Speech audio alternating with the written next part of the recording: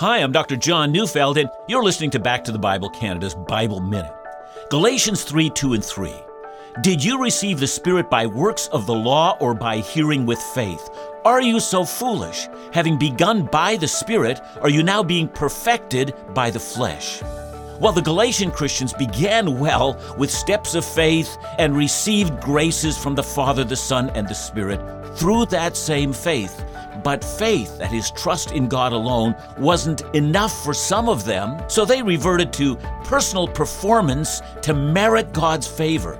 And that's the human default, to substitute ourselves for trust in God alone. God doesn't play bait and switch with us, offering us life by faith and then demanding we carry on by works. The good news of the gospel, it's all of faith. Listen to Back to the Bible Canada each weekday on this station or at backtothebible.ca.